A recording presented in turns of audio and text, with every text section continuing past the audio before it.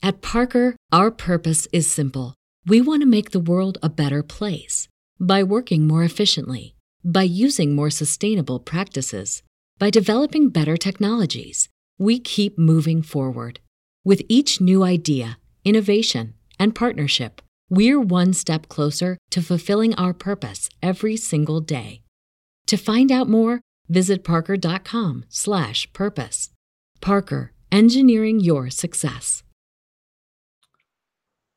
We are live. Hello, YouTube. What is up? This is the Post Wrestling Cafe Hangout. This is really a hangout today. We're hanging out in my kitchen. What? No. The post office kitchen. Oops, sorry. Oh, God, I forgot. We have a visitor. Yes, we are in my kitchen today. John, of course, is going through some internet issues at his house. Therefore, we've had to bring operations over to my place, and I mean, this is really the best place to do it. So. I love it, Way. I mean, how festive. Yeah, for sure. I mean, I got to make you feel at home, of course. Christmas. You know, we even have a sign, so we really kind of pulled out the budget for this one. How are you doing today? Not bad, not bad. Thursdays are always a little bit really hectic for us these days, you know, because we try to fit in our review. We just recorded our review of Captain America, the First Avenger. This is my third show today. Oh my God, you did a show with WH this morning too. Yeah. It is 3 p.m. And then like, you know, there's like we tried to fit in lunch in there. We just had some delicious Way gave me like a top 3 lasagna I've ever had in my life. I mean, it's Costco, wink wink. So, you know, you could have lied to me. It was really good. It was very good. Yes. So did that, and then we got to like prep to set up for this thing, which like involves more work than people think, you know. Were you subtly sending me a message by offering? Way was a great host. He offered me lunch, said help yourself to any drinks. I've never given you any food at my house, and you're at my place so often now. Way, were you trying to give me a little nudge there? Like, not hey, at all. When Wei Ting comes over, there's a certain expectation level. I do not expect it. I do not expect. I just happen to have extra food in my fridge, and we didn't really want to go because we had so much stuff to do. So that's it. But here we are. I do expect coffee from time to time, and what you do offer. Coffee 24/7. Yes, absolutely. You pretty much have a coffee dispenser in your fridge. That's what you should get. That is the key. I'm stocked up on. I'll never run out of coffee ever.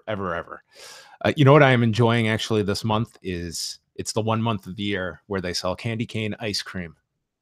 Ew, the best. That sounds fucking gross. Oh, you're just weird. Candy cane ice cream? Yes. Okay, so like explain it to me, like a minty type of. Yes, it's got like some chocolate in it, some like candy cane pieces, and it's vanilla ice cream. That sounds okay. It sounds great.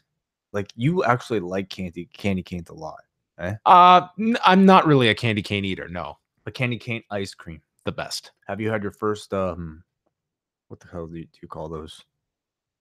Peppermint. What's the Starbucks thing that they have a peppermint mocha? Yes. No, I haven't had one.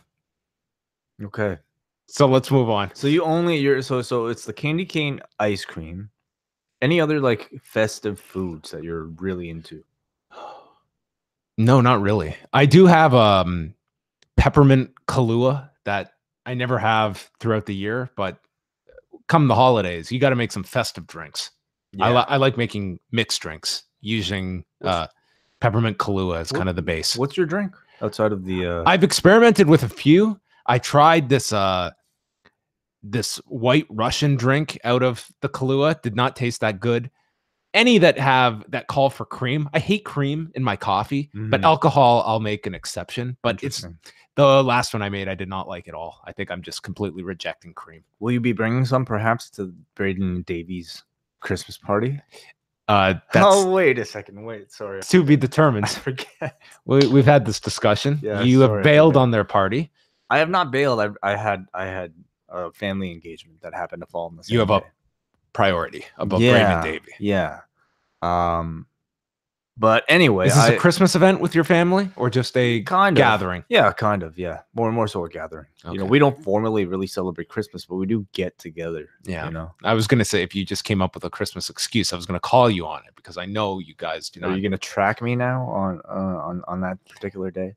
On that tip. And momentarily, we're going to be joined by Sebastian Suave from Smash Wrestling. So stay tuned. Plus, we have a TLC preview. And if you care to call in, we will be taking calls. But one of my favorite podcasts, maybe my favorite podcast, is The Daily from the New York Times. Mm-hmm. This is my morning ritual, is listening to this on my ride into explain work. it for people who have not heard. It's hosted by Michael Barbaro, and it's every day. It's just taking a different news story, and instead of just repeating the facts, they do such a great job of whether it's interviewing different journalists or getting to the why of the story, and they go deeper and they'll connect it to other different stories of what is the bigger story at play here. It's just such a fabulously produced short podcast. It's typically 20 minutes every morning. I'm addicted to it. And this week they had an episode on the amount of user data that these companies are compiling on you. And everyone is aware that it exists. But to this extent, I don't think it was known. There are some people whose whereabouts were pinged 14,000 times in a day. And the New York Times, they got their hands on this data of how much user data they have, where it's just dots. And it could literally follow you way of where you are going all day long. They could know everything they want to know about you. And it's frightening. It is frightening having location services turned on your phone, how much you are giving, probably with minimal knowledge. And are we just talking about location? Are we also talking about, like, is the microphone on? You know, are they monitoring? They're obviously monitoring your. From this story, it's not like location, but they Okay. selected a woman that was willing to come on the show to see her data analyzed. Yeah. And they're showing her going to work, the route she goes to get there and back. But then they show her at this location that's her ex-boyfriend's house that she's been going to. And she's like, I don't really care that people know this, but I can understand that people would be turned off by this. And they got to the point that, yes, it is, maybe you're doing nothing wrong, that you don't want to hide anything. But with this surveillance, it is going to subtly adjust your behavior when you know you're being watched and followed, that may, it is going to be something that you are concerned with, and it's going to alter your everyday actions. Oh, without a doubt. Yeah, I think we're already kind of seeing a lot of repercussions of that, you know, like I remember, like when the internet kind of first began and people were posting things on the internet, there's just such like a real cloud of anonymity that you just felt like you'd be able to talk shit about anybody and talk shit about anything with zero repercussion. You sound like an asshole in high school. I really was. I was a troll on a message board and everything like that. However, we'll be joined by Sebastian Suave in a second. I see he's in the chat room right here. But however, like, as we've kind of come to realize, anything you put out on the internet could come back to really haunt you. And I think we're already kind of seeing that. But that extends all the way until all this. This is almost like a completely different topic, but it's it is scary. And I think perhaps if people want to avoid all of that, can you see yourself giving up a cell phone? Can you see yourself? I don't think anyone can. That's at this stage, you're too deep into it. Yeah, I know. I feel if I could go back, no, the answer is no. I don't think I could, but I would be curious to know how many people, when they signed up for Twitter or got an iPhone, if you could go back to that moment, would you proceed? I think most would, because it would be FOMO. I feel like the positives outweigh the benefits. You know, I like being connected. Positives outweigh the negatives. Sorry, yes, that's what I mean. I like being connected. Like, if I'm giving up a bit of my privacy in exchange to, I don't know, be able to use the internet at any point, to look up Wikipedia anytime I want, to have, you know, Google Maps at my disposal. I don't know. I feel like that might be a worthy trade. I just wish it was a bit more transparent of when I scroll to the bottom of the terms and services that I'm agreeing to and all the things I'm not reading. Part of it's on you, but it's also, they make it so impossible for you to I mean, I'm sure there's things in there that would frighten you to read, but I think at the end of it, you're still agreeing to it because the positive of what I'm getting out of this phone, I know, outweigh. You're willing to sacrifice your freedom. It kind of is the game. Which all goes back to season 1 of Serial and how they were not able to determine if Adnan was actually there and committed the murder or not. They tried to use cell phone towers to ping his location. Never listened to that show. but I'll take season 1 is very good. Season 3 was a big comeback. Season 2 lost a lot of people. We have our guest on the line. Excellent. It's with great pleasure that we are joined on the show by Sebastian Suave of Smash Wrestling. They have a card coming up this Sunday from the Franklin Horner Community Center in Etobicoke, Ontario, entitled In Your Dreams. And Sebastian, first of all, thank you so much for joining us. Actually, first of all, Sebastian, I'm going to need you to unmute your microphone because I just muted you. So if you don't mind unmuting, hitting that little microphone. There we go. There we go. Sebastian is on the show. He has made it. Thanks for having me, guys. Always a pleasure. Oh, Sebastian, thank you so much for helping us through our technological adventures to join us here live. It is you get a golden star. We've done no less than like 3 microphone tests with Sebastian prior to coming onto this. So thank you so much for obliging with us. No worries, guys. So we're just a couple of days out from the show in Etobicoke. We're going to go over that card. But what is a Thursday before a big show like for you? Is it just constant getting ready for a show like this, or have you done this enough times that it's kind of everything's in place and you know what to expect, whether they be curveballs coming your way or just having patterns down to know what to expect a couple days out?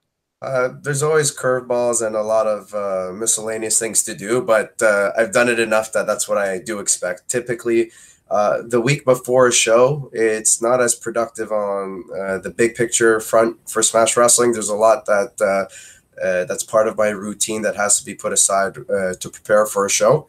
But I've expected with every show, there's always a particular staff member who's not available, or you got to adjust to having more guys coming into flights, or there's a lot of different variables with a live event or with TV, even a social media presence that just takes your time away. But I wouldn't say these curveballs aren't anything that kind of play with my nerves. It's something you expect, and you're just trying to balance your schedule throughout the week to make sure the show is organized and prepared, but at the same time that if you're working on future shows or if you're working on any of your other fronts, that you're not kind of letting those things fall behind either. You balance the big picture ideas with the day-to-day grind that you inevitably go through, because that's something that, I mean, me and Wei were actually just chatting about this earlier today. It's something we have a tough time with as well. How do you balance the big picture with the immediate? We eventually got to a point about 2 years ago where we were too big to be small and too small to be big. And I do think as we've continued to grow, once in a while, I do mention to my team that we kind of fall back into that because the more you grow, you're going to just have more to handle. So even if you manage a few tasks, there's going to be even more stuff down the road. The balance is going to get even more challenging. And part of that has been, I think I've been pretty good over the years to not micromanage and trust some of our team with some of the other departments, even if short term I be more equipped. You do got to kind of coach other people or something, to be honest, give someone a ball and trust them, even if they do drop the ball a bit. Some people need that experience, and you can't expect them to perfect their job over 1 or 2 days. So I think we've done pretty well with that, and it's freed up my own time. And like I said, a big picture for me, if I'm micromanaging too many of the small stuff, which is great show to show, you kind of procrastinate the big picture stuff that actually requires more of my attention. And I've kind of accepted the big picture stuff benefits us in the long term. So if my attention is there, I got to kind of make my peace if small stuff kind of falls behind a tad bit. If you take the bigger components of what we've been over the last 2 years, that's more important than, let's say, if raffle is organized. I don't want to underscore how important it is to have our staff organized and everyone knowing the roles, but you eventually put other people in a management role that they kind of take leadership of that, and they just keep you updated on everything. If someone sends me a spreadsheet with everything and I can give it the thumbs up, that's enough on my end. How big is your staff these days, Sebastian? And how much has that grown since the time you began? It's grown. It varies, but on our TV tapings, a live event can have anywhere from 18 to 25 people. Wow. Everyone plays different roles. I mean, we have a production manager who handles essentially everything from audio, lighting, the entrances, all the video packages, and handles leading our camera operators and all that. I run the backstage. We have a floor manager that leads the team for stuff like doors, merchandise, ring setup, a bunch of other fronts. We have one or two people who just really don't fall under any category, and like people who do content development and just need to focus on stuff like social media. As long as they really hit their checklist, I keep an eye out on if everything's at a pace there. But other people, not downplaying, but some people, it's as simple as setting and tearing up the ring and during the show, doing their part of security. Other people have a role that's, pretty much keeping them from 6 a.m. to 3 a.m. with us on heavier stuff. Like figuring out what all those components are, was that something that you've had to figure out organically as you've kind of built Smash? Absolutely. Yeah. It's trial and error. I mean, not to downplay, but some roles are quote unquote more sexy and fun, right? Everyone would love to, be a camera operator or run lighting and stuff for a show, or handle promos. But some of the other roles, like a floor manager, is one of the most essential roles for us. It keeps the organization and makes sure everything's done. Basically, to be blunt, we at times we've had a really big shit show with the doors or with our organization or with ticketing and a lot of other stuff. And that job is essentially to prevent a lot of this from happening. And at the same time, when it does happen, to not be nervous and say, I've dealt with this a dozen times. This is how we're going to solve it. That was something that has nothing to do with wrestling, and it just takes a little bit more maturity from myself and my team to prioritize and kind of say, hey, we are putting something on TV. We do have these big names that come in, and it's nice to watch the show or have a job that involves with the overall presentation of the show. But there are other roles that are valued, and our team has been very good at kind of looking at where we have a hole and kind of trying to fix those rather than trying to take a fun job. The landscape is looking really interesting in 2019, Sebastian, and where all these players are going to figure in. It seems that there's a big arms race for signing up talent in all of these different scenarios. Where do you see Smash Wrestling fitting into this particular landscape? You guys do have television, and you're a pretty well-regarded promotion. Talent-wise, are you expecting big changes in 2019? Absolutely. I feel like the last time we had a long conversation, I kind of foreshadowed this being an issue for us. And that wasn't a revelation I had then with you. It was something I saw a year or two before that. I mean, it's nothing to complain about. There's pros and cons to it. And disregarding the pros and cons, I think people just have to accept this is the way it is and to kind of adapt. Whether you're a fan or whether you're a wrestler or whether you're a promoter, you can't complain. There's always an opportunity, and there's always an obstacle in either scenario. Pretty much for me, it started once WWE started with the Performance Center in NXT. Not being assumptive of what they did, but based on how their roster and their development was formed in the past, you didn't see many of those indie stars signed up.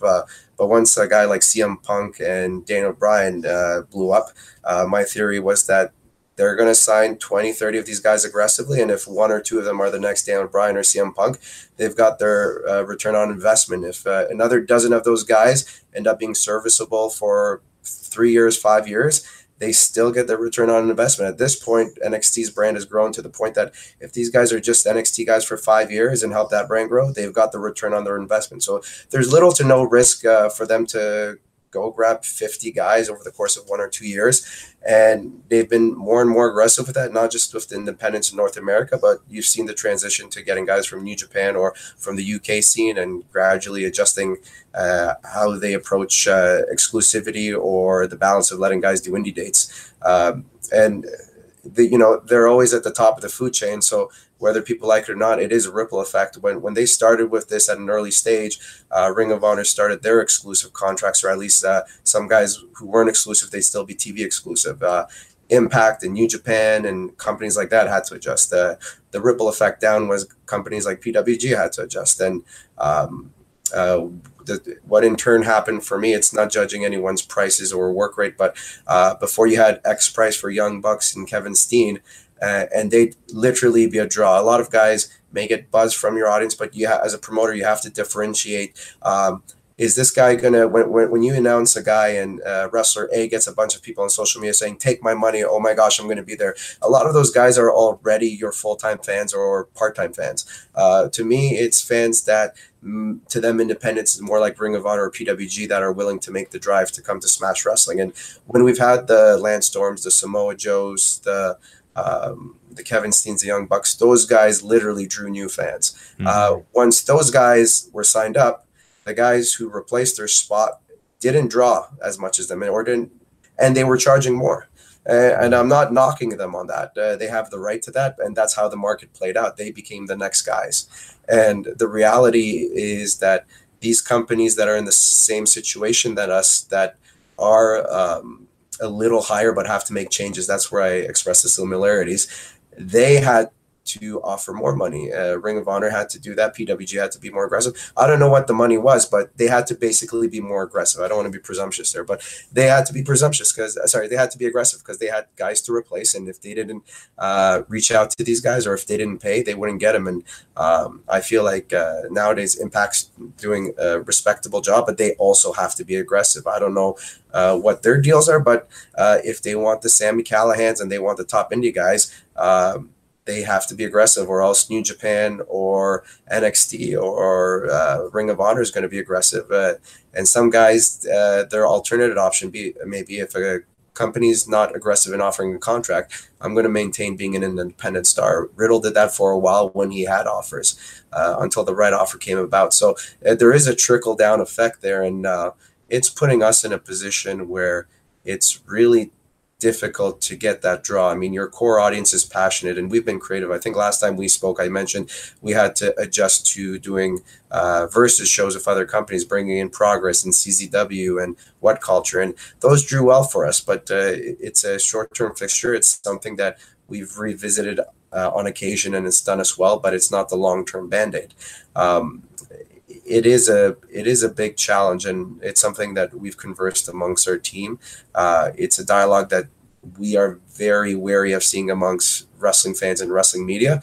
I mean, the challenge is those of you in the media and the fans and us wrestlers who are extremely passionate about wrestling at this level, we all expressed honest opinions that have some validity, but we're technically not speaking on behalf of those fans that we're trying to chase.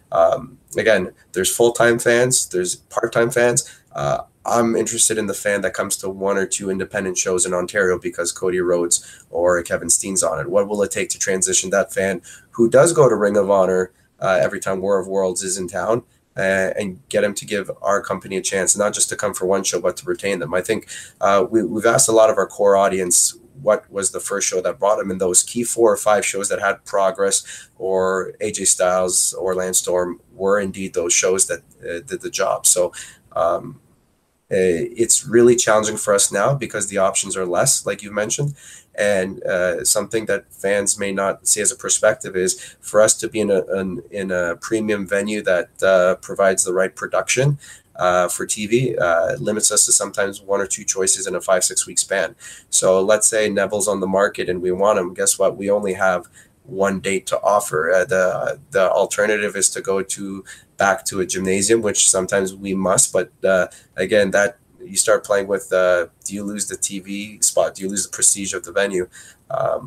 There's a lot of factors that go into that, and some venues of that level, you can't get your dates for a full calendar ahead of time. You got to kind of play cat and mouse with them because they have other big players that roll into their concert venues for sold out shows.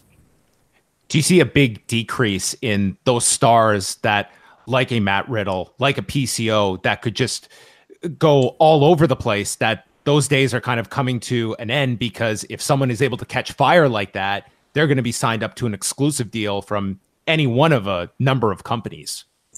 They are, but as many guys online are saying, it's cyclical, right? There'll be new guys who will become stars. As for who they are, when that happens, if they'll be actual draws or just buzz guys, I'll use an example. I'm comfortable using this guy as an example just because he's one of my favorite wrestlers.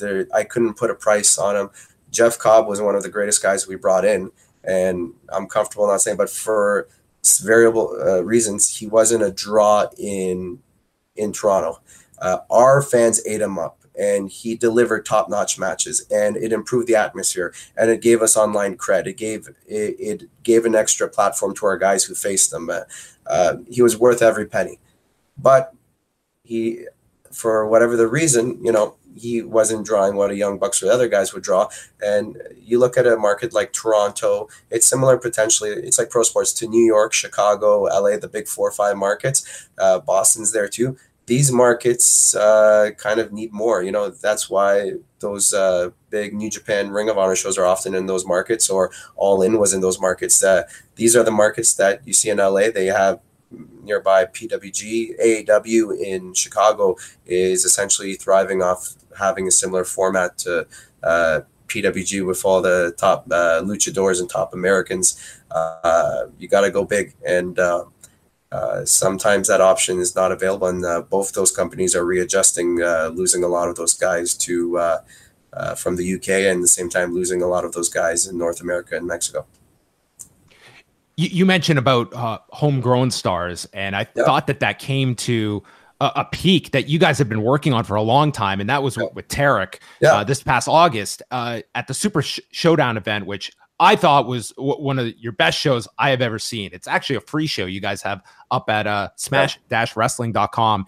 Can you just, for those that maybe did not see the show, the circumstances behind that with Tyson Dukes, and by the end of the night, you have Tarek, who is somebody that I think you guys have done a really great job with, and that has been several years in the making. What was that night for you as a promoter, seeing that moment actualize? There was a lot of emotion in that, because it was a year and a half in the making. For almost 2-3 years, we've been really good at making stars within this company. I'll never take the full credit. The talent have to do their share in the ring, in promoting the show, but we did really well with the Rosemary and Ali starting point when Rosemary transitioned from Courtney Rush. We did well with, building Kevin Bennett, who never used his real life rap skills in ring until we encouraged it. We've done a lot with a lot of guys. The Wello Machines were, a unique thing in Smash Wrestling that started up and took our crowd, in a unique way. And we've had a lot of pride in the guys that we're starting to invest in, like the Kevin Blackwoods and the Daniel Garcias. But yeah, it really came down to 1 or 2 guys that, at the time we knew Tyson was going to have a long run as a champion, and we just didn't want to transition to someone else. We always had top guys like Johnny Gargano and Matt Cross as our champions. Mark Haskins when we worked with Progress, and Tyson was the first Canadian champion, and this was going to be the first time we make a star as a champion. And it is a risk because of all the big names we've had on our shows, but we wanted to do it right. And essentially what we did is Tyson's long reign was defeated by a screw job, and essentially we made a 8-9 month, even 10-month chase of him winning essentially our version of the Royal Rumble, which is a singles tournament called the Northern. And so the whole story is kind of like winning Rumble to go to Mania to win your title back, and that's what everyone expected to happen. But essentially how we played it out is that the heel stable assaulted Tyson a few shows prior and made sure to do the job the day of the show. And Tarek started the night in a big match with myself, which was a blow-off match. So everyone was satisfied in the crowd with his story, and our job there was to make sure he gets over as much as possible, because in the main event of our biggest show, without giving people the opportunity to foresee Tarek becoming the champion, he's just announced right before the match starts that he's Tyson's replacement. And that's kind of a passing of the torch there. Now, unfortunately, due to a couple circumstances, the title had to be vacated, and we had to kind of work it in with having a vacant title up for grabs. But luckily the story was told right. The night, like you said, was one of our best shows in our history. So by the end of the night, there was a lot of emotion from the locker room and the fans, and Tarek's story was told perfectly. And we've always taken pride in maintaining our roster and building our roster. Our fans will always believe in them, and they'll educate a new crowd, even if they don't know who they are.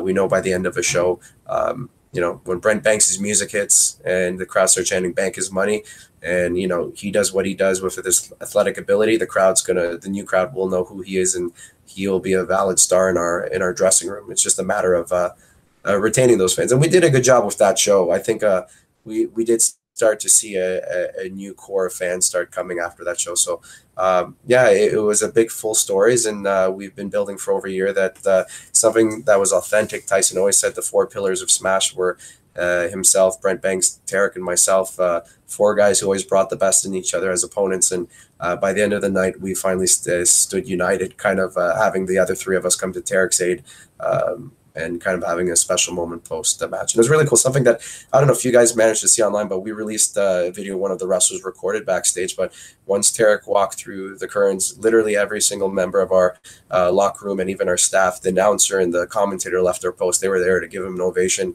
His pregnant wife was there, and you can see how much he was thrown off and humbled by the moment. And that, you know, I really enjoyed that because it was an organic moment, and there was a lot of sincerity, and people, you know, his peers and the staff kind of giving him the approval that he is our champ.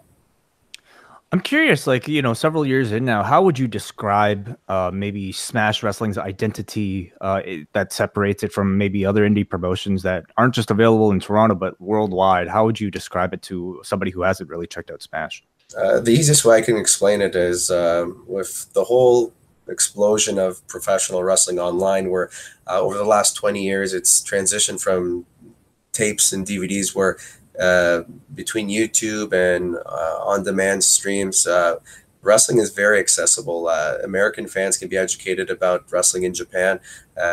Clearly, fans are educated about wrestling in Mexico and the UK now.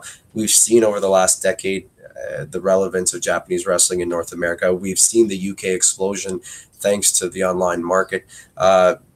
Canada can be the next one, and Canada should. The reality is Canada will always be kind of meshed in with the United States, and American wrestlers can legally come to Canada and Canadian wrestlers can't cross. There used to be exceptions in how it could happen. Now it's just a flat out no, and it's a big risk. A lot of guys have been banned for 5 years. A lot of guys are taking a big chance, and unfortunately how a professional wrestler transitions to getting more bookings in the States is you got to start with a couple smaller companies to get to the bigger ones. But now you're looking at, do you risk 5 years for that smaller company when you still have a fairly good buzz in Canada? So I think that's preventing a lot of Canadians and the Canadian scene from booming. If we had an easier transition in getting into those American companies, I do think there's a good 3 or 4 companies in Eastern Canada between Toronto, Hamilton, Windsor, Ottawa, Montreal that are booming quite well. And if the opportunity to get that exposure transition to these guys going to those companies like Beyond, AIW, AAW, PWG, and others without the risk, I think you'd see a bit more of a boom in the Canadian scene. But I guess that has to kind of happen more internally than our guys crossing over. It is a big challenge, and it's something that's not fair. But like I said earlier, there's always going to be pros and cons to it, and you got to kind of accept and adjust. You guys are also airing Thursday nights, 8:30 Eastern on the Fight Network in Canada. How have you found when there's a television component to that, and Sunday will be a television taping? Does that present other struggles as well when it comes to getting guys and who you can put on TV, who you can't, and weighing someone that can draw and sell tickets versus someone you can put on television and get the kind of the full value out of as well? Absolutely. At first, there was the possibility of not having Impact guys on our show, and we already had 2-3 roster members that were with them, but that was worked out at the time with Impact and Anthem, and we were fortunate.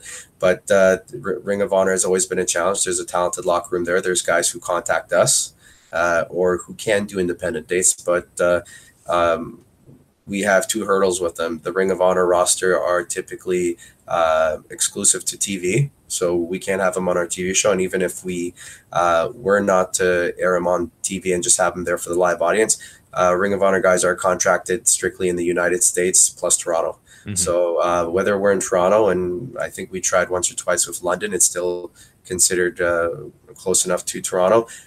We can't acquire those guys. So there is a challenge there. And with everyone else kind of being in a rat race to lock up guys and have them under higher restrictions, we're going to encounter those problems again. down the road, and it's something that we've been familiar with. It's something that we expected to continue in that trend. It's been a little more aggressive over the last 6 months, but you deal with it. There's, I think right now you got to be smart and kind of tap into the UK and to the Mexican and to the Japanese markets. It comes at a cost just now with the talent, but the flights and travel and the demand of their schedules. I do think there is a short-term benefit to that, but long-term, I guess the benefit is if you consistently bring these guys long-term, there's a benefit. But again, scheduling is very challenging when we have our dates set and these guys have a busy schedule. We trying to balance doing a bit of that in early 2019, but at the same time, kind of like you've mentioned, we do have a talented core roster we've built up, and we really got to get people to buy into us. I wouldn't say we're in a bad place. We've always been in a good place, but it's always what's next. TV has always been a benefit and a blessing to us. It's brought in a new audience, but we have to kind of, again, who are those fans that are part-time fans? If they come to 6 out of 12 shows a year, how do we get them to 12 shows? And to the fans that come once or twice, how do we get them to 6? And to the fans that never come, how do we get them to buy into a Cody Rhodes or a Neville match at Smash Wrestling? In regards to the TV aspect, it's been an incredible challenge. Luckily, the basic format of it and everything else we grasped well and we executed, but we came quickly to realize that you kind of have 3 audiences. You have the live event audience, you have the TV audience, and you have the social media audience, the people who may not be able to attend. You kind of got to keep all 3 on the same page, because you alienate one, you start feeling challenges. If the TV, we've always been good from day one not to make our live events feel like a TV taping. We don't want it to go 4 hours. We don't want the main event to start the show and we switch them around the show. Excuse me. So what we did at first, we were kind of in a position based on our 1 hour time slot, which came to 46.5 minutes, to have 2 to 3 matches a show. It presented challenges that essentially, if you go from 2 live events, some matches may be back-to-back weeks for storyline purposes, or 2 weeks apart, but some were 3-4 weeks apart, unfortunately, and that's really hard to tell. So we accepted, we kind of worked around that, but eventually we got to a point when we have where we're at now, where we have a 1.5 hour time slot. Essentially what we do, we break down our live events to the first half and the second half being 2 shows. So we've always been good with making sure the live event experience of what a Smash Wrestling show is still authentic. It's still the same. We don't break down the shows. The live audience sees what TV sees. If we have to film something, if we have something between 2 matches on TV, we like to show it on the big screen. So we kind of, it's almost like the live event is seeing the exact same thing as TV. The cold openings, the skits, the in-ring promos, the video packages, if there's a beatdown backstage. And we try to get some clips out there. I mean, there's still some challenges because you got to be reality. We are a small operation. We are independent, right? So we have all these staff members who have day jobs and whatnot. It's you can't burn them out. You can't have them put so many hours into this to get that perfected. So I think that's where a lot of independents will see a challenge. It's they grow, and you're too big to be small, too small to be big, and you got to find, eventually you got to decide where you want to commit your time to. And same thing with your game plan. Where's the growth? Where's the money? And sometimes you got to maybe put a little less time in 1 or 2 other fronts. You were originally going to have Jimmy Havoc versus PCO on this show, and PCO, of course, is now a full-time wrestler for Ring of Honor. What came into the decision to replace PCO with Holden Albright rather than maybe finding somebody else from the international scene? It was exactly as promoted. Before we knew that there was a possibility of losing PCO, and we contacted him. We had to wait a few days to hear back from him, and that time, just on the basis that there was a rumor out there, Holden Albright said, "Hey, I'd like to step up and get the Havoc spot if you can put some faith in me." And at first I had my reservations because, again, our audience would recognize that, but we don't want to potentially lose any of the new fans that were coming for that main event, having essentially 2 names in the main event. But we used to be very good at even on 48 hour notice finding a replacement, but those guys are far and few between, and being in a hardcore match and kind of having two guys whose style was complementary it limits you even more when you're trying to go out there and get a draw that would fit the bill. And we talked about it as a team, and we were fine taking the gamble. It's like, let's just tell the story as it is. This kid has a lot of heart and drive, and everyone in Ontario knows he has promise. We think our crowd and the Ontario regulars would receive it well. Let's just tell the honest story. This guy has heart and drive, but he also has balls. He asked for the spot. He wasn't shy to ask for it. So here's your chance, kid. And, fortunately, it was received very well.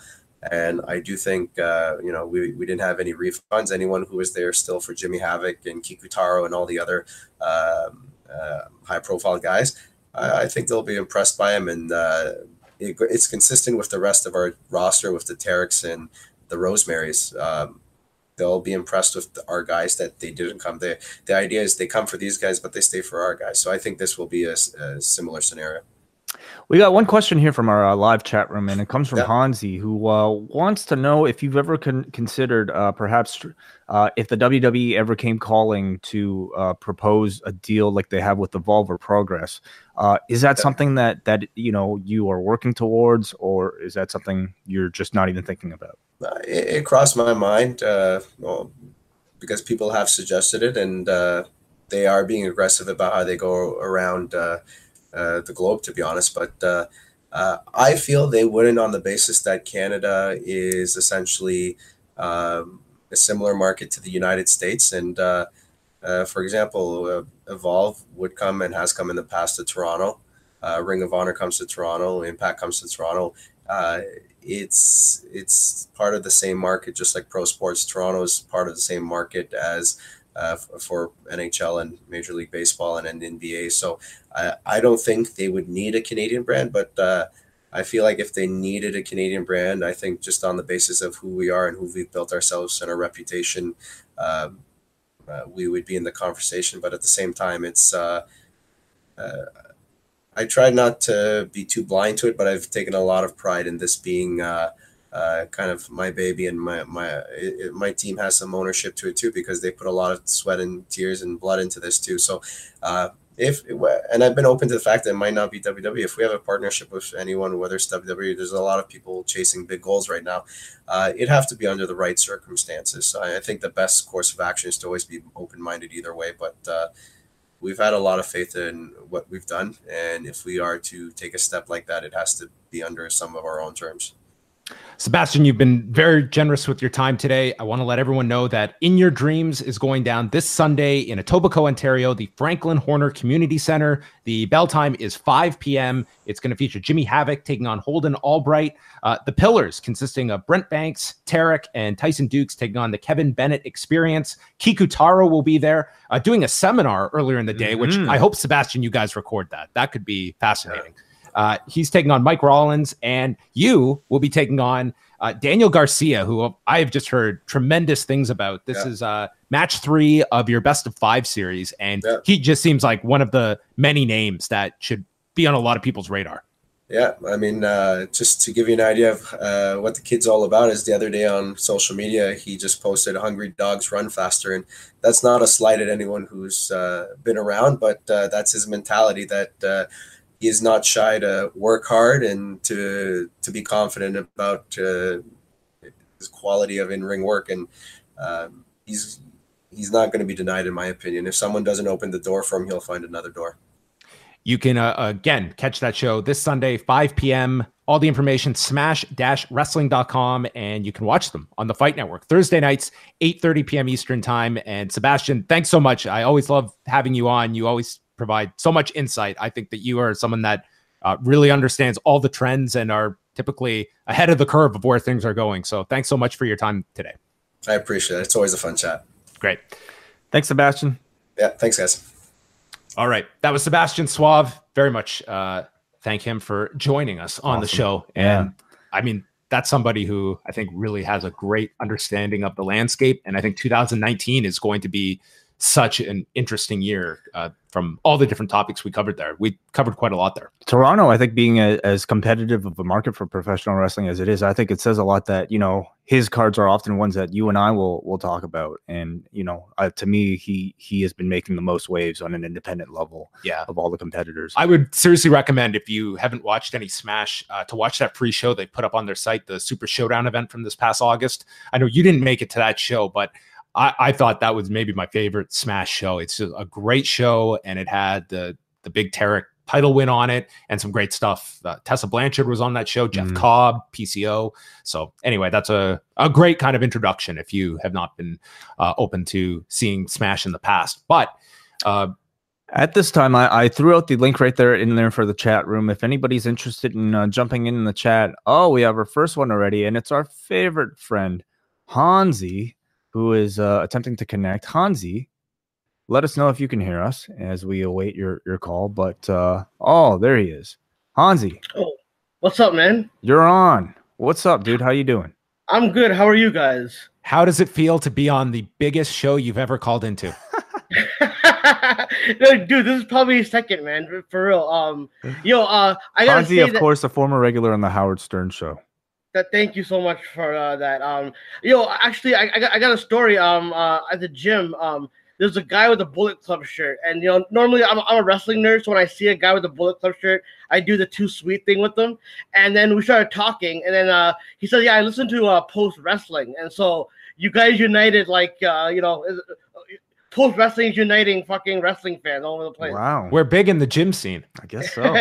Yeah, but my question, I don't want to take too much of your time because I know other people might want to call in, but I just want to ask, what are you guys looking forward to this weekend as far as TLC goes? Like, what match really gets you guys going for that? I think that the women's three-way is going to be excellent. I'm looking forward to that a lot, and it reminds me that we were actually supposed to do our preview. Well, I've got the card here. We are going to quickly go through that. We had a great interview, so I don't mind. Hansi, that's an awesome segue. Why don't we just get into our preview right now? Well, first I want to hear what you're most interested in, Hansi. What stands out? For me, I gotta say, man, this women's feud is really, really good, man. Like, I think this is probably one of the better things that have taken place during this. I don't know. I call it the creative lull, I guess. You know what I mean? Mm-hmm. I'm glad Asuka is finally. I was disappointed with Asuka. I'm glad Becky is getting pushed, but I hate that Asuka took a several month tumble to the mid card or something like that. But before I go, Paul, I just want to ask quickly: have you watched Mayans yet, or are you gonna watch it? I will. It's something I want to get to. I just finished Making a Murderer season 2. Which I did not enjoy, but the Mayans is on my list. It's just finding the time to. But once I do, I will share my thoughts. I'll say this: that if you're a Sons of Anarchy fan, the tie-ins creatively will make you go, okay, this is worth it because I'm getting an extended view of what's going on in Sons of Anarchy and all that. The tie-ins to the Mayans. I can't wait. You've sold me. I'm sure I'm certain that I'll like it. All right, thank you guys. Thank you, Hansi. Thank you, Hansi. Always good to catch up with Hansi. Always love hearing from that guy. All right, TLC. Let's quickly get in there. If any of you guys want to call in, you can do so. I'll probably have to put you on mute as we go through this, but we'll try to get to you before the end. Has this been the most seamless cafe hangout that we have done? I would say so, and maybe a call and an interview. Let's not jinx us, okay? This has been a perfect show. It's only been 48 minutes. All right, let's go. Okay, let's start. I am just going to go here from the bottom up. So let us start with Rey Mysterio versus Randy Orton, a chairs match. Yeah. What are your favorite chairs matches, Way? They don't often come to mind. I mean, there's certainly not a stipulation like a ladder or a table. The least intimidating of the three weapons in the title here. But I'm of the opinion that this was a match that probably didn't really require a stipulation and really just kind of has this chair thing, wedged in there. No pun intended. I expect it to be a good match, though, because these two are, like I said, veteran performers. I'm a little disappointed that maybe we didn't get that one big segment coming out of SmackDown to lead into this. Like I said, I thought the first week of them doing something together was the most important week, and I expect this feud to actually continue. It does not feel like they've kind of, hit that peak yet. they have to tape in a relatively small window over the holidays. I think a lot of these feuds, you could see rematches on television and blow-offs to the feuds then. I could see that with a lot of these. I see Randy going over. I would argue that for his character, it would have been great to do a big, like some heinous attack with the chair, but that's been done now. It's been done twice. It's kind of redundant at this point. Yeah. And I don't like the idea of Ray beating Randy at the moment. Randy seems to be the one that would end the feud. It kind of would. Yeah. So Randy Orton. Buddy Murphy versus Cedric Alexander. They have not announced what is on the kickoff and what's on the main show. Wouldn't surprise me if this is on the kickoff, but maybe they'll throw it somewhere in the midst of the show. The story of every 205 Live match, I think it'll be one of the best matches on the show, and it ultimately will come down to whether the San Jose crowd is into the match or not, because a dead crowd will hurt it and a hot crowd will elevate it. I think they will be into it. It's also dependent on when they go on, but I also don't even think so. Like, I think at this point, how, previous iterations of WWE's cruiserweights have existed, I don't think there's a real bad stigma of these guys being boring. I think the stigma, the rep now, it's just their familiarity with the characters. How many are following 205 Live? Right. But the rep now, I think for 205 Live is that, like, everybody knows the matches are solid, and oftentimes, like, best matches on the whole thing. Yeah, like they had at the Super Showdown. I'm trying to think of another match that was better than that one, and it's kind of hard for me to think about. Ali and Buddy Murphy at Survivor Series was very good. Yes. So, I think everybody now sees the 205 Live roster with a level of respect. And I predict San Jose will give that same respect. On that note, did you see, like, when WWE tweeted out that photo of, like, the 205 Live roster gathered around the monitors during Ali's match? Ali was having that match. That just makes you want to cheer for that whole crop of guys. They truly are the underdogs of that entire, at least if you consider them a part of the main roster, they really are. The 205 Live 24 special will be great. I would love to see that. Yeah, just to kind of know what's going through all these guys' heads. I don't keep up with the week to week. To me, it's just too much product to watch and not enough relevance to be given to them. But I will gladly tune in for a match like this. I see Murphy retaining. I do too. Natalya, Ruby Riott in a tables match. Oh God, this is the one with the Jim Neidhart stuff, right? With the Jim Neidhart table. I will, if they have Natalya go through that Jim Neidhart table, I just think this should be Natalya, her win, and now the feud is over for a second time. I think so too. I think it's better off. Like, this was definitely, I would say, one of the feuds that maybe got some criticism over the past several weeks, along with the piss, along with the, all that stuff. I expect Raw to have a bit more of a reset than it even did this past week, and I imagine this feud will go by the wayside. What if so Natalya probably has to win? I'm trying to think of a way you could incorporate a new set of sunglasses for Natalya. It kind of like came to my head the other day that, hey, like, I'm watching Total Divas and Natalya's putting over the importance of this jacket. What if somewhere in the whole creative process during Raw these past several weeks, somebody suggested pissing on Jim Neidhart's jacket? And then I could, like, this is all hypothetical. This is not my mind. Don't give them any ideas. But, like, what if somebody suggested, hey, Natalya has to get, or Ruby has to get heat on Natalya? What's the most, I think, associated part of Jim Neidhart's memory? It's the jacket. It's even mentioned in Total Divas. Maybe somebody suggested pissing on the jacket. Obviously, Natalya didn't want to do that, but they loved the piss. Somebody there loved the pissing so much they decided to bring it to Bobby. I don't know. I'm just saying, what if?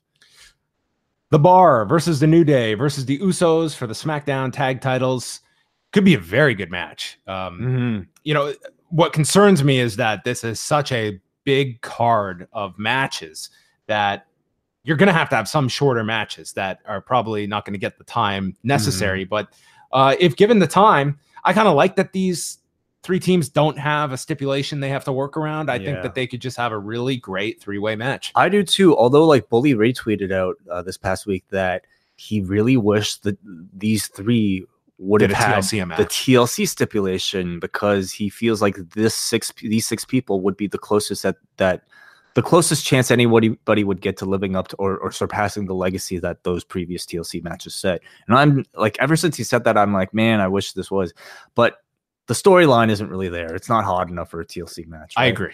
I feel that TLC stipulation, it should be when the match is ready for it, not that this stipulation is going to just be added to help the match. But again, that's also up to them. Let's say, like, you know, like 3 weeks earlier, they said, hey, remember those amazing TLC matches? Nobody has been able to beat those TLC matches since.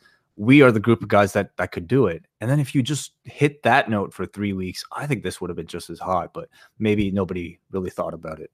Elias versus Bobby Lashley. It's a ladder match, but the guitar will be above the ring and you can grab the guitar and then use it as a weapon. See, like, for whatever reason, like, at least those tag teams, I think, could have really benefited from having a ladder. Instead, they give the ladder to Elias versus Lashley, you know?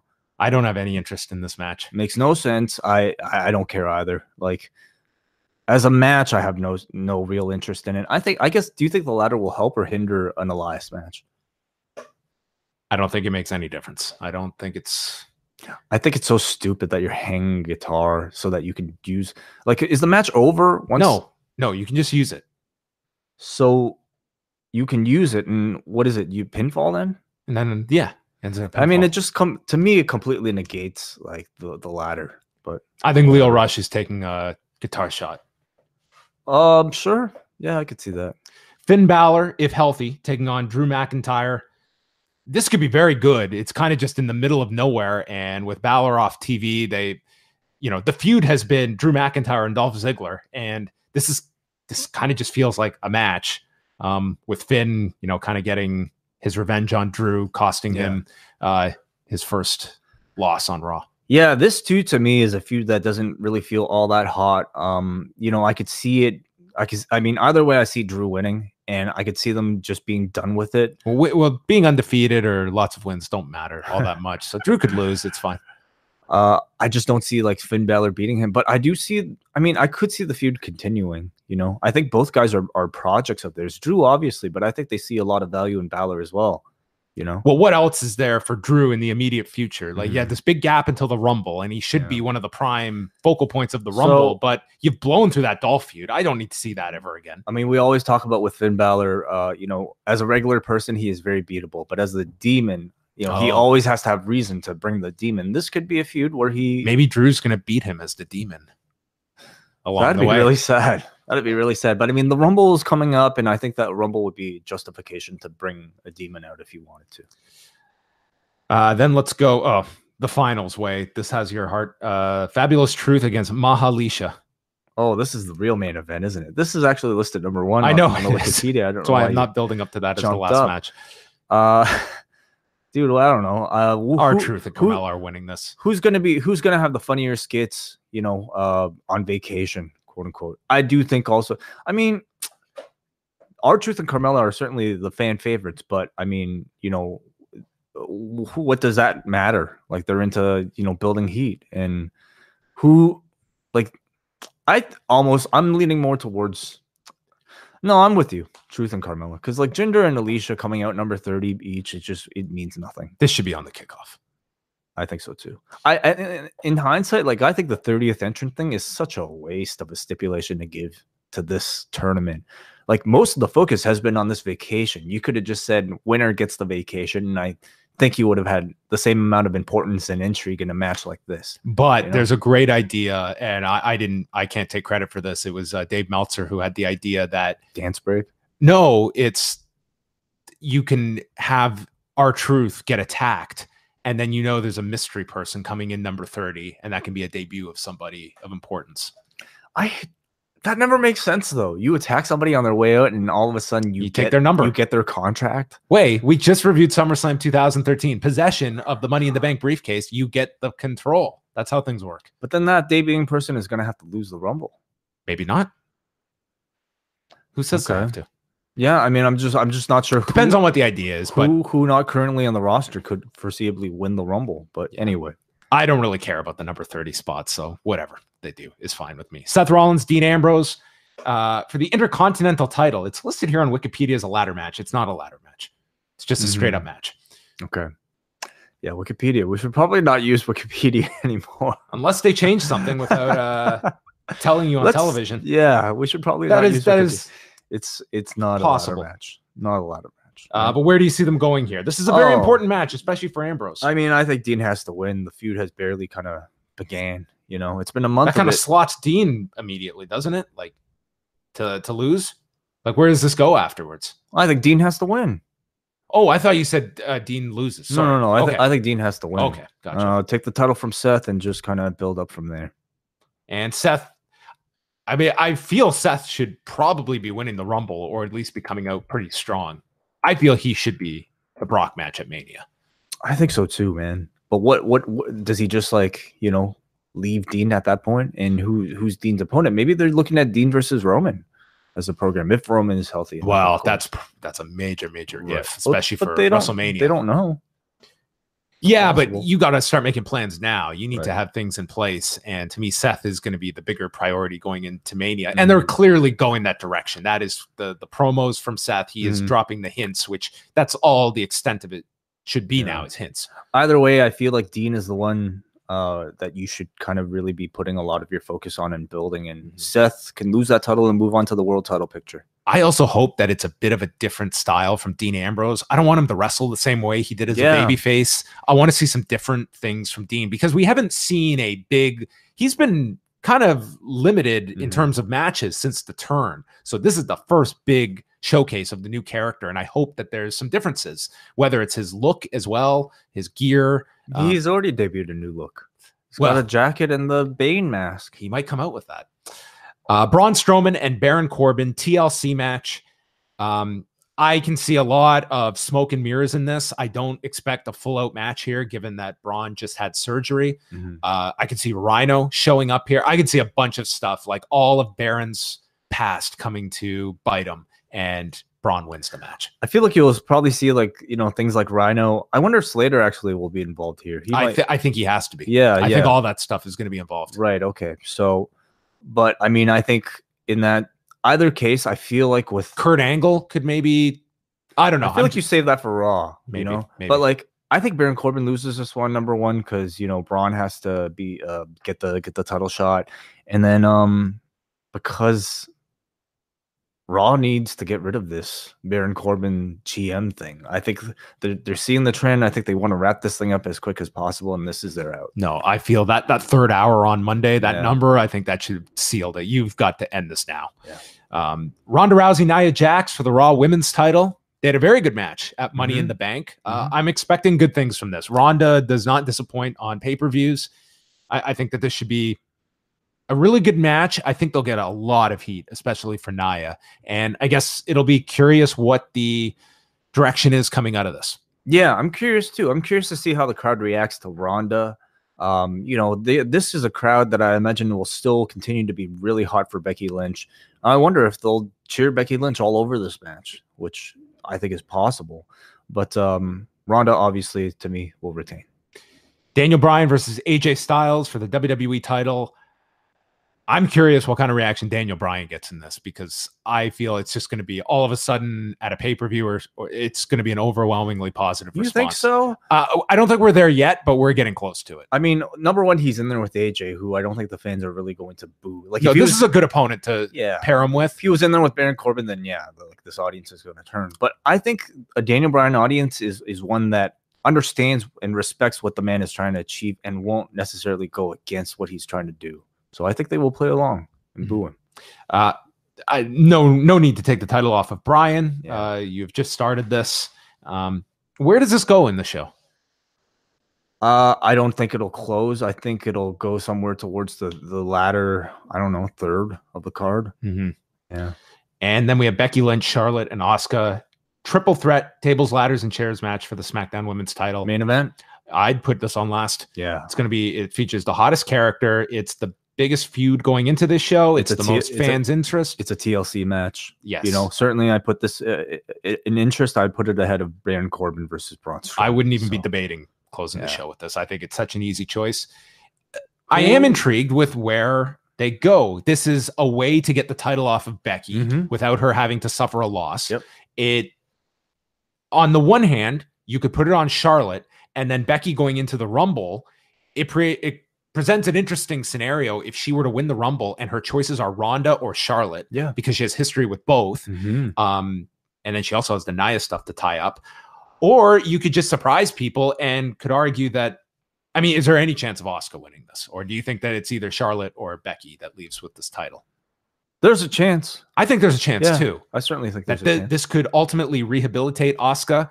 And I think there's a very good chance Becky loses this. Now, you could also argue, why should we be screwing with this? She is on fire. Is now the time to take the title off? I think now is the time to take it off. Because with the idea that we're giving her something bigger, chasing it for WrestleMania. Winning the Rumble to me is bigger than holding the belt for another month. You know, I think Becky is your lead babyface in the company right now. And I think giving her that final spotlight by, you know, winning being the last person seen at the end of the Royal Rumble pay-per-view with that momentum heading into WrestleMania is certainly the way to go. And again, it gives you the opportunity to transition her from the SmackDown roster to the Raw roster or whatever. You know, they could still end up doing a three-way at the end, but their options are open. But the key is to have Becky Lynch, I think, being the chaser. Knowing the long game for Becky Lynch, would it have been a smarter choice to have accentuated the injury and done the idea of stripping her of the title rather than putting her in this scenario where she does have to lose the title? Right. Okay. So if you sacrifice her on this show, knowing that the bigger story is her being the title is taken away from her and she's got to fight her way back for it without actually losing it. I think that would have been fine too.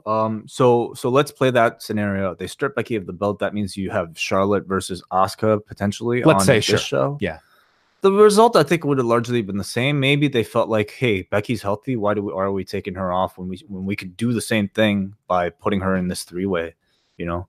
But the more I think about it, the more I think for sure Becky has to lose the belt. All right, that's TLC. 12 matches. God forbid if they add any more than that. A lot of matches, yeah.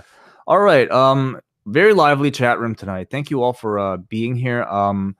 Again, you know, we're way past, I think, our usual time. I don't know if many of you guys still want to jump on or whatnot. But let's give it a few minutes while I go over what's. You can even throw out your questions there in the chat room, and we'll try to get into them. So. Very busy weekend. We talked about it earlier this week, but starting tonight, MLW has 2 nights in Miami. Friday night, they have a live broadcast from 8 till 9. So they'll actually be going head-to-head with the Final Battle pay-per-view, which is now at 8 o'clock Friday night. And that's a 4-hour show and maybe the most newsworthy show of the weekend. Wonderful. Wonderful. Yeah, Final Battle, I think, is very interesting now. I will be very curious to hear your review.